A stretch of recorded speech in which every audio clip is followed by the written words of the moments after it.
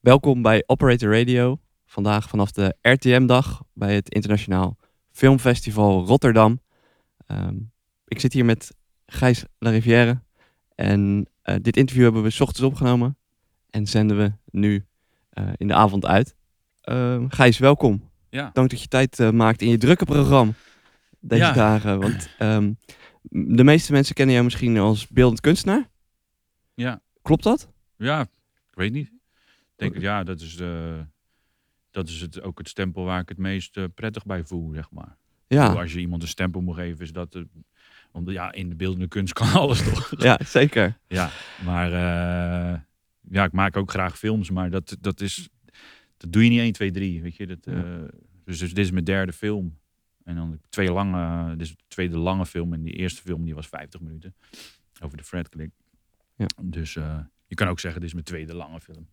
Ja, en de eerste... Het liefst zou ik wel vaker films willen maken, maar ik weet niet hoe anderen dat doen. Ja, want de vorige keer dat ik je mocht interviewen voor academiestudenten, hadden we het over Rotterdam 2040. Ja. Dat is de voorloper van deze film. En toen vroeg ik inderdaad aan je van, hoe ging dat proces? En toen zuchtte hij een beetje, toen zei je, nou, ik ben er nog steeds wel een beetje moe van. Ja. Na Rotterdam 2040 kon ik er niet met zaaltjes of ik kon er niet over praten. Ik zit allemaal in die film, laat me met rust. Ja. En ik ben ook een beetje bang dat het nu weer zo is. Ja. Want ik heb eigenlijk is het idee voor Nieuw Neapolis ontstaan eigenlijk al vrij snel na de première van Rotterdam 2040. Ja. Ik was toen in Napels beland en daar is eigenlijk de kiem gelegd. Een heel klein kiemetje. En stapvoets eigenlijk naar dit moment gewerkt. En dan zeker in de laatste 1,5 jaar echt als een malle. Zeg maar. Ja. Dus het idee lag er dan al heel kleinschalig 7 jaar geleden. Kan je nagaan. Ja. Dat je, en er is ook heel veel in de tussentijd veranderd, weet je. Brexit. Dus dat is interessant. En je moet naar die steden gaan. Dus het kost allemaal veel tijd. Een onderzoek doen. Dit was een hele moeilijke film om te maken. Ja. Maar hele leuk eigenlijk. De leukste ooit. Echt. Ik bedoel, ik weet veel van Rotterdam. Maar ik vind het is ook mijn liefde om daarin te duiken. En, als ik het goed herinner ben je 6e generatie Rotterdammer. Klopt dat? Ja, dat klopt. Ja. Van moeders kant. Ja. Mijn vaders kant zit ook ergens een soort kink. Ja. Ja. En in de vorige film Rotterdam 2040 noemde je jezelf... Of word je genoemd historisch futuroloog? Ja, het zijn niet mijn woorden hoor. Nee. Maar het is wel mooi, En klopt dat nog steeds voor Nieuw Neapolis? Ja, er zit ook heel veel geschiedenis in. En om een voorbeeld te geven... in de huidige tijd met gentrificatie en het wegduwen van mensen... dat is natuurlijk niets nieuws. Dat is wel eerder gebeurd in stedelijke zeker. omgevingen. En dat laat ik heel goed zien. Hoe dat het aan toe ging in de 19e eeuw. En dat we blijkbaar daar niet zoveel van leren, zeg maar. Dat is frappant. Ja. Dus er zit zeker veel geschiedenis, ook heel veel archiefmateriaal in. En dat was in dit geval veel lastiger te organiseren en te regelen.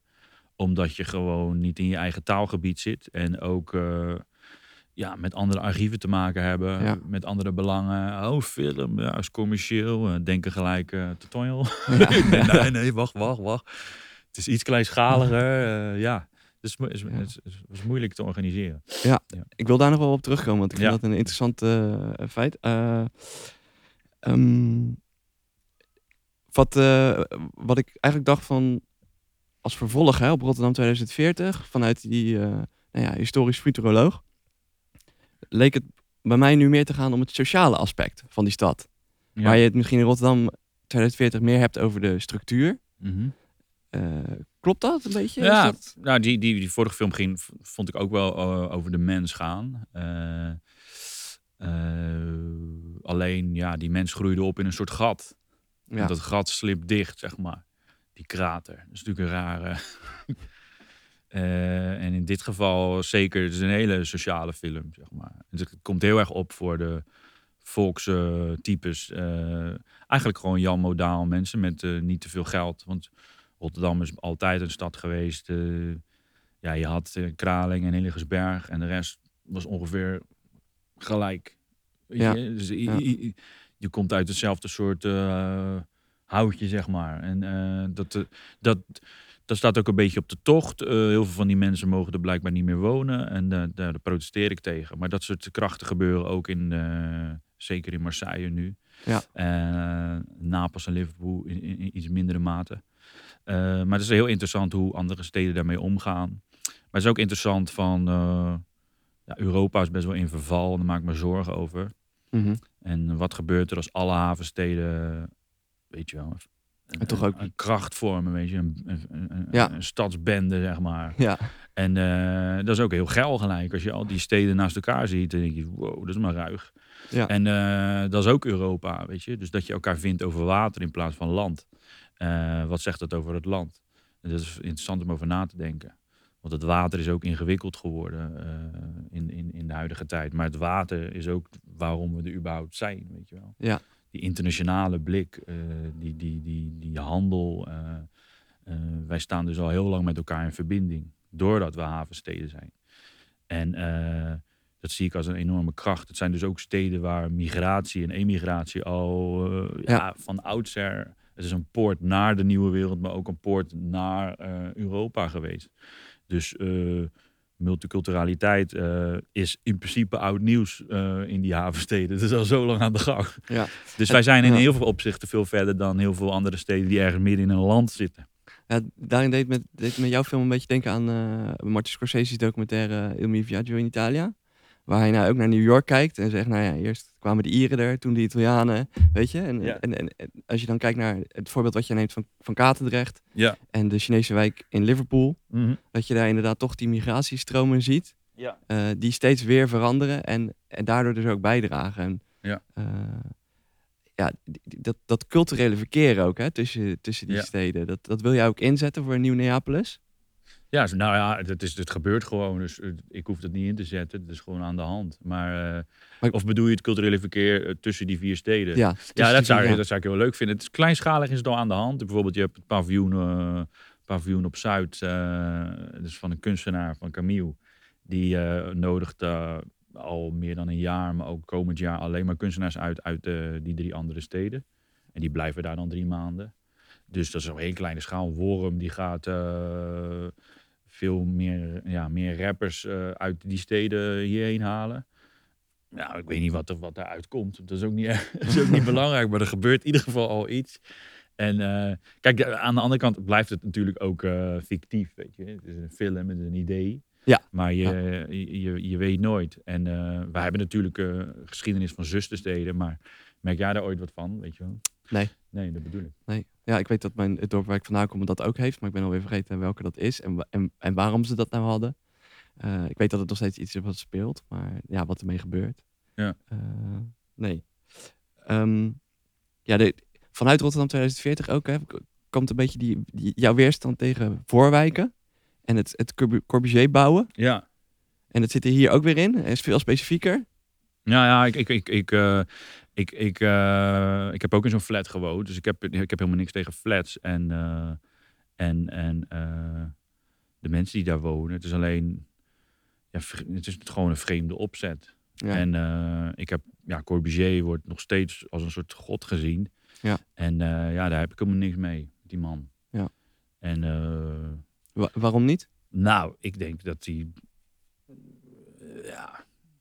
te statisch. Nou ja, ik vind het fascistisch. Ja. En vind ik gevaarlijk, zeg maar. En er is zoveel gekopieerd. Maar kijk, die flat die hij heeft gemaakt in Marseille net na de Tweede Wereldoorlog. Mm-hmm. Ja, dit is ook heel mooi. Maar 1. Ja. Zet je er 15 op een rij. Ja, weet je, dan wordt het al... neem nou Brasilia, de gestichte hoofdstad in Brazilië. Ja, dat is ik weet niet of je zo steden moet... weet je, dat scheiden van functies. Ik vond dat alweer grappig dat dan eigenlijk op een bootje is ontstaan in 1933... die dan weer vanuit Marseille is gaan varen naar Athene, naar de oudheid, weer terug. Ja. Daar zaten allemaal vooraanstaande architecten met elkaar te filosoferen. En daar is eigenlijk het scheiden van functies heel erg... weet je, en dat speelde eigenlijk al natuurlijk. Maar Rotterdam is eigenlijk op dat bootreisje gebaseerd, kan je wel stellen. Dat vind ik wel frappant. Ja. Dus waar woon je, waar werk je? En hoe leef je daarin? Dat je dat, Dat je dat allemaal kan scheiden. Ja. Maar dus dat is waar ik op tegen ben. Weet je. Ja. Ik ben niet zozeer tegen... Nee, want ik vroeg me ook af of er in Nieuw-Neapels ruimte zou zijn voor dat soort architectuur of wijken. Tuurlijk, tuurlijk. Ik bedoel, elke wijk heeft zijn stijl, weet je wel. Oosterflank heeft ook een stilo, toch? Ja, zeker. Maar je moet hem soms een beetje aandikken om je punt te maken. Een wijk die niet aangedikt hoeft te worden is Scampia. Ja. In Napels. Dat is bij... Maar het is ook het grootste cliché van Napels, weet je wel. Ben je er geweest? Ja, ik ben er geweest. Maar ik ben er niet gaan filmen. Ik ben er in het vorige, ik ben een stuk of 4 keer in Napels geweest. Mm-hmm. Maar die serie, ik weet niet, weet je. Het is wel een vette serie natuurlijk, maar het geeft ook zo'n bevestiging van wat het dan, weet je, alsof iedereen daar een crimineel is, zeg maar. Ja. En dat is best wel lastig ook. Ja. Want Napels is natuurlijk een behoorlijk ruige stad. Een hele complexe stad. Maar ook daardoor de meest interessante stad. En je denkt snel aan vuilnis. Maar dat vuilnis hebben wij hier verbrand in de AVR. Dat vind ik dan dat soort linkjes ben ik naar op zoek gegaan. Ja, je hebt er veel gevonden. Ja. Dat is mooi om te zien. Als je dan aan het werk gaat, je zegt het idee is eigenlijk al 7 jaar geleden begonnen. Het komt nu tot uiting in een film en een tentoonstelling. Ja. Klopt dat? Ja. Want daar heb ik nog niks over gezegd, maar nee. je werk is ook te zien in tent? Ja, die tentoonstelling is in tent te zien. Daar is ook de film. Dat is de film de centerpiece, zeg maar, van. En als de mensen die hem niet kunnen zien op het IFFR, kun je hem dus nog heel relaxed, rustig nog 2 maanden daar bekijken. En daar heb ik een tentoonstelling ingericht met een soort van props-achtige structuur. En heel abstract, dat je denkt, hé, wat zie ik nou allemaal? En het valt eigenlijk allemaal op zijn plek als je die film gaat zien. Bijvoorbeeld, je ziet een heel mooi... Ik heb allemaal... er zit gedeeltelijk eigen werk, maar er zit ook allemaal materiaal wat ik heb geleend in bruikleen van het Museum Rotterdam, Maritiem Museum en het Nieuwe Instituut. Dit is bijvoorbeeld de maquette van die Corbusier-flat te zien. Ja. En ik heb een maquette van een gedeelte van een stuk van de Bottelijk en Pernis. Wat dan naast een heel mooi Vesuvius werkje uit 1800 te zien. Die vergelijking maak ik ook. Dat is onze vulkaan. Dus dat is een enorme maquette van zo'n raffinaderij. Is helemaal te gek. Ja. En dus het is een abstracte tentoonstelling. Ik ben er heel blij mee. Maar hij is nog niet helemaal af. Ik moet nog zo terug.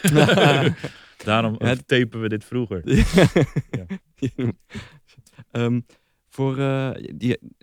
Je werkt misschien vanuit een bepaalde eigen fascinatie. Denk je ook na over de bezoeker van de film? Voor wie maak je deze film? Ik denk eigenlijk helemaal niet over na, nee. Ik geloof helemaal niet in doelgroepen en zo. Dat is allemaal onzin. Wie vind je dat deze film moet zien? Nou ja, sowieso mensen die in die steden wonen. Ja. En ik ben echt heel benieuwd naar... ik kan me er gewoon niet voorstellen. Weet je, als je bijvoorbeeld in Liverpool komt of je gaat die film kijken... Ik heb echt mijn best gedaan om alle feiten en weet je, maar ik ben geen local daar, snap je? Ja. Dus ik hoop echt dat ze die film zien en ze denken, hij heeft echt zijn best gedaan, weet je? Want vriendschap begint natuurlijk in het verplaatsen in de ander, zeg maar. En als jij je best doet van, ik wil een beetje bij jullie horen en je doet een beetje je best, dan vindt die andere partij die denkt, sympathiek en weet je. Ja. Merk je kunnen we een biertje gaan drinken, zeg maar. Ja. Merk je dat al in het werkproces? Dat je natuurlijk naar de steden bent geweest? En, ik heb wel veel mensen ontmoet. Ik heb het ook wel heel klein gehouden, zeg maar. Maar ik heb in Liverpool was het dan makkelijker omdat je Engels spreekt. Dus dan werkt dat sneller gelijk. Als je de taal niet machtig bent. Ja. In Marseille had ik gelukkig 2 Belgen gevonden die ook veel in Rotterdam hebben gewerkt en die heel veel van Marseille weten, waardoor ik heel snel op plekken kwam waar je anders misschien meer tijd voor nodig had om je daarvoor in te lezen of weet ik het wat. Dus dat heb je wel nodig. En in Napels, mijn zwager is Siciliaan, weet je, dus die heeft in Napels gewoond. Dus dat was ook makkelijk eigenlijk. Ja. Makkelijk. dat klopt niet. Maar ik bedoel, hij kende heel veel mensen daar. Ja. Het grootste Niks deel... is makkelijk in Napels. Nee, die moet altijd ook moeilijk gedaan worden. Hè? Dat hoort bij de Italiaanse cultuur. Ja. Ik weet niet. Ze hebben wel echt een levensvreugd. Ik weet niet. Heel, daar ben ik heel enthousiast over. Die ongeveer, ik zou zeggen 90% van de film is denk ik archiefmateriaal? Nee, Of 60. 60? Ja. Oké, het voelde anders. Ja, oké. Ja. Nee, er zit veel in. Maar Er zit er echt heel veel in. Ja. Ja. Dus je hebt afzonderlijk in elke stad nog zelf geschoten. Ja. Nee, oké. Bij de aftiteling van je film, in de bronvermelding, staat keurig vermeld waar alles vandaan komt. Ja. Vind ik echt ontzettend sterk. Vind ik heel goed van je. Moet ook. Ik heb alles gekleerd ook. Ja. Dus ben je bijna. Ik ben ook een boekhouder tegenwoordig. Weet je wel? Weet je hoe verwerkt het is? Nou ja, anders. Kijk, ik heb. Sorry, ga verder. Wat wil je Nee, ik vond het indrukwekkend en ik vond het ook zo goed, omdat het ook een beetje een soort. Voor mij is het een soort tegenstrijd tegen een andere generatie. Misschien een wat ouderwetse generatie. Die gewoon wel aangeeft, die de juiste credits geeft. Tegenover waar jij je film mee begint, die selfie-cultuur, die Instagram. Ja. Van, nou ja, ik pak dit beeld maar. En ik ga er zelf mooi op staan. Ja. En nu claim ik het van mezelf. En ik hoef niet aan bronvermelding te doen. Ja, nou, ik speelde natuurlijk zelf ook mee. Dat is misschien een andere discussie. Ik heb geluk gehad dat Beeld en Geluid het project had omarmd, of heeft omarmd. En zij hebben rechten van heel veel bedrijfsfilms en gekke familiefilmpjes. Mensen die er toevallig met een boot aankwamen. En heel veel, alle polygoons natuurlijk. Ja. En ik werd er, ze wilden meewerken. Ik werd gekoppeld aan een gast. Nou jongen, die heet Mick Bal. Remember zijn naam. Die gast heb ik zo ontiegelijk veel e-mails gestuurd. En hij bleef altijd relaxed. En die moet ook maar net die ging over het archief? Of, dat was mijn schakelpunt in. Ik kon zeg maar via mijn IP-adres van mijn computer kon ik in hun database. En dan kon ik helemaal zoeken wat kan je gelijk aanvinken van waar hebben jullie de rechten van en waar niet. Dus dan kan je al het kaf van de koren scheiden. Maar ik heb ook natuurlijk veel van licenties moeten doen van omroepen, van echt bijvoorbeeld iets van Maradona of zo. Ja. Dan kom je snel bij een omroep terecht en dat was een hele klus. Maar als ik niet zo'n persoon had gevonden bij Beeld en Geluid die dat mee zou willen werken, en dan heb je echt een probleem. Heb je nog... Dan kan je niet zoveel maken. Weet je? Ja. En ik vind ook, weet je wel, het is toch ook gewoon netjes om iedereen te melden. Het zijn allemaal samples. En ik ben graag volledig. Ja. En ik vind het is ook leuk, weet je wel. Want dan kan je ook, het is net zo'n soort, als je een wetenschappelijk boek maakt. Ja. Of tracht. Ik bedoel, wat is 100% waterdicht? Maar het is toch fijn ook om gewoon al je bronnen te noemen. Ja. Dus dat is ook met zo'n film, vind ik. Ja, daar kan je ook weer op verder gaan, hè? Op een gegeven moment, natuurlijk. Ja, maar het is ook, het is gewoon eerlijk. Ja. Maar hij is wel heel lang. Ja, ik vond het indrukwekkend om te zien. Ja. Iconische films komen altijd in drieën. Ja. Godfather, Star Wars. Ja. Indiana Jones wil ik ook nog wel noemen. Hoe zit dat met Rotterdam 2040, Nieuw Neapolis en nu? Ja, ik weet niet of het echt een vervolg is, weet je. Maar als je een vervolg, dan zou je bijvoorbeeld... Je gaat van 1 stad naar 4 steden. En dan moet je, wat dan een logisch gevolg zou zijn, dat je het bijvoorbeeld over 1 persoon maakt. 1 mens. Je gaat eerst 1 stad, schaalvergroting. Dan naar 1. Dat zou dan, als je het zo zou moeten zien. Daar heb ik wel een idee over. Moet je die weten? Als je hem wilt delen? Ja hoor. Je hebt ooit een Rotterdammer gehad. Opgegroeid in Krooswijk. Die heet, fantastische naam, Henk Sneevliet. En Henk Sneevliet, er zijn ook wat straten naar hem vernoemd. Dus, volgens mij ook een metrostation in Amsterdam. Die gast staat aan de basis van de oprichting van de Chinese Communistische Partij. In de tijd van, sterker nog, het schijnt dat hij Mao naar voren heeft geschoven. is een belangrijk figuur in de wereldgeschiedenis. Er is ook een foto van hem met Lenin. En dan bukt Lenin een beetje zo op hem van... Van Die hey, foto vriend. die geeft je het gevoel van... Wow, deze dude is echt... die is echt biggie. En dat is gewoon een vogel uit Krooswijk. Dat lijkt me wel een interessant verhaal. Dat je de één persoon, dat land... wat natuurlijk het land wordt van deze eeuw. Dat is evident, toch? China, ja. Dat daar een soort Rotterdams, Krooswijkiaans tintje aan zit. Dat is wel een leuk verhaal. Dus dat zou Mooi, wel een ja. mooie... Maar daar ben ik nog niet aan toe, hoor. Nee. Ik had misschien verwacht dat je zou zeggen, ik ga mondiaal. Oké, Ik ga kijken welke steden want nu ben je binnen Europa gebleven. Ja, nou, ik vind het wel leuk om over na te denken over welke steden daar nog maar meer bij zouden kunnen. Maar ik heb voor die 4 gekozen om het ook compact te houden. Anders dan wordt het te complex, verhaaltechnisch. Ja, maar in mijn ogen was het ook een hele logische keuze of zo. Ze passen echt heel goed bij elkaar. Ja, nee. Ja, maar ik heb nog wel een lijstje met steden waarvan... ik vind ook eigenlijk, er moet zeker een Oost-Europese stad erbij. En een stad die hoofdstad is, maar die in een verdeeld Belfast. Daar ben ik ook geweest. Dat is ook een te gekke stad. En ook een havenstad. En daar is de Titanic gebouwd. Ja. Dat is ook een heel maffe stad. Waar je ook heel veel van kan leren door die fucking muur. Ja. Dus het zijn allemaal Europese plekken waar je gewoon heel veel mee kan. Ja. En Liverpool had tegen Brexit gestemd. Dat is ook interessant. Ja. Dus je zou er maar wonen, joh. Dat kan Ja, me niet voorstellen. Nee. Op dat gebied, zeg maar. Dat verandert veel. Is er nou binnen Rotterdam een wijk of een gebied... een beetje de voorbode van Nieuw-Neapolis? Kan je iets benoemen waarvan je zegt... nou, wat daar nu gebeurt is wel een beetje de richting die het op moet gaan? Ja, nou, dat zijn er wel een paar. Ik vind gewoon natuurlijk de hele... of misschien meer straat is makkelijker. De Westkruiskade natuurlijk. Ja. Dat is natuurlijk al heel lang zo. Dat vind ik wel... ik heb dat ook met de Bijlandse Laan. Ook een eigenlijk een ondergewaardeerde straat. Maar het is best wel interessant om daar gewoon een paar uur te lopen. En gewoon goed te kijken van... wat gebeurt hier nou eigenlijk allemaal? En zoeken naar gemeenschap, weet je. En het klinkt heel eeuwig. Verbinding. Nou, ik had het... Maar who cares? Ik had het...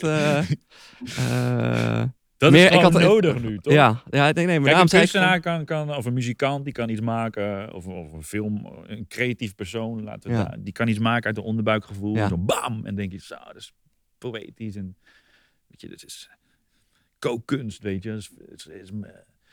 Maar makers zijn er ook om mensen mee te nemen naar een soort van andere realiteit. Van dit kunnen we ook gaan doen of zo. Mm-hmm. Daar gaat het heel erg over. Ja, ik noemde het net al, het sociale aspect daarin. Je hebt in je boek Nieuw-Neapolis, wat voor de film zat. Ja, die moest ik maken om hier te komen natuurlijk. Weet je. Dat was een trappetje. Ja. Maar daar schreef je van, Nieuw-Neapolis is not about money, but about putting people first, again, tussen haakjes. Ja. En het leek mij een beetje een soort socialistische verbastering van een Trump-uitspraak. Oké. Zo, weet je wel. Die destijds, ja. Ja. Kan je dat nu wel weer terugzien? Putting people first? Ja, ik weet niet. Misschien is Trump heel goed in one-liners. Ja, dat sowieso. Hij is de Twitter-kampioen. Ik zit niet op Twitter. Ja, ik vind gewoon dat altijd de mens centraal moet staan. Ja. Altijd. Laatste vraag. Dus de again. Ik weet niet meer precies waarom ik dat zo heb opgeschreven. Nee, oké. Ja, maar ik vond blijkbaar dat nou, sterker nog, ik vind eigenlijk dat helemaal... Als je het online bekijkt, zeg maar de online wereld, dus de tech companies. Ik presenteer dat Nieuw-Neapolis ook een beetje als een soort tech met dat logo en al die technologische data verhaal wat er in verweven zit. Hè. Als je aan volksdingen denk, kom je al snel op een draaiorgel uit. Maar een draaiorgel is eigenlijk al een computer. Want een draaiorgelboek is een soort ponskaart. Dat worden ponskaarten. Dat worden containers. Dat wordt data. Weet je. Ja. Mindblowing, weet je wel. Ja. En ook te gek, beeldtechnisch, zeg maar. Maar die gekte waar we nu in zitten met die tech companies, dat vind ik echt verschrikkelijk. Dat vind ik helemaal niet dat de mensen trouwens... Het is helemaal niet sharing en caring. Fuck you, man. Het is een piramidespel. Daar ben ik heel erg op tegen. Ja, ik vind... Ja. Maar ja, ik weet ook niet het alternatief. Ik zit er ook op, dus weet je wel. Ja. Maar ik vind het niet vet. Nee, bom erop. Bom erop. Gewoon, Ja. Maar ja, jullie zijn er weer heel dankbaar met Operator. Weet je? Dus het is ook een spagaat waar we allemaal in zitten, toch? Zeker. Dat Ja. is de crux. Ja. En ook interessant. Maar daarom denk ik ook daardoor, dat we juist die makers nodig hebben om daarin de toon aan te geven. En kritisch te blijven ook naar het medium. Ja. Dus het zit, en wat er gebeurt. dat gebeurt ook gelukkig. En het zit duidelijk in een transitie. Het is ook nog jong, wat dat betreft. Maar dat vind ik wel zorgwekkend. Het gemak, hoe snel het gaat. Ja. Laatste vraag. Misschien een beetje gemene. Maar ik wil hem toch echt wel even stellen aan je. Wat is er nou beter qua Nieuw Neapolis? Het boek of de film? Oh, de film. Makkelijke keuze? Ja. Het is niet alsof je het moet kiezen tussen twee. Nee, omdat dat was een opzetje naar... het ging ook voornamelijk alleen over Napels. Dus het was nog niet compleet. Ja. Op de achterkaft noem ik al die 2 andere steden en ergens in het boek. Dat was een zoektocht naar een vorm. Ja. Dus, maar wel publiekelijk gemaakt, zeg maar. Ja. En daarmee heb je draagvlak gecreëerd voor het maken van de film? Het is een manier om mensen... Dat heb ik ook bij Rotterdam 2040 gedaan. Dan had ik eerst een boek gemaakt. En 3 jaar later de film. Het is een manier om mensen mee te krijgen in jouw bandwagon, weet je wel. Voor financiering of... dan is er iets. Ja. Ik kan aan jou een verhaal vertellen, maar dan is het een idee. Maar als ik iets tastbaars, dat is toch... Ja. Maar ik ga dat niet meer zo doen. Beter gewoon gelijk die film. Ja. Ik hoop dat mensen op die bandwagon springen van Nieuw Neapolis. Ik vond je film wederom weer erg indrukwekkend. Erg goed. Ja, ook om inderdaad het filosofische karakter, om na te blijven denken over die stad. En wat er gebeurt in de wereld. Hoe ben je aan die film gekomen? Omdat wij pers zijn, krijgen wij een preview. Waar is die preview geweest dan? Online. Op het internet. Met een link en via de video. Nou goed, dat bespreken we zo. Ja. www. Nee. Goed. Gijs, ik wil je hartelijk bedanken voor je deelname aan het interview. En veel succes vanavond met de tentoonstelling. Ja.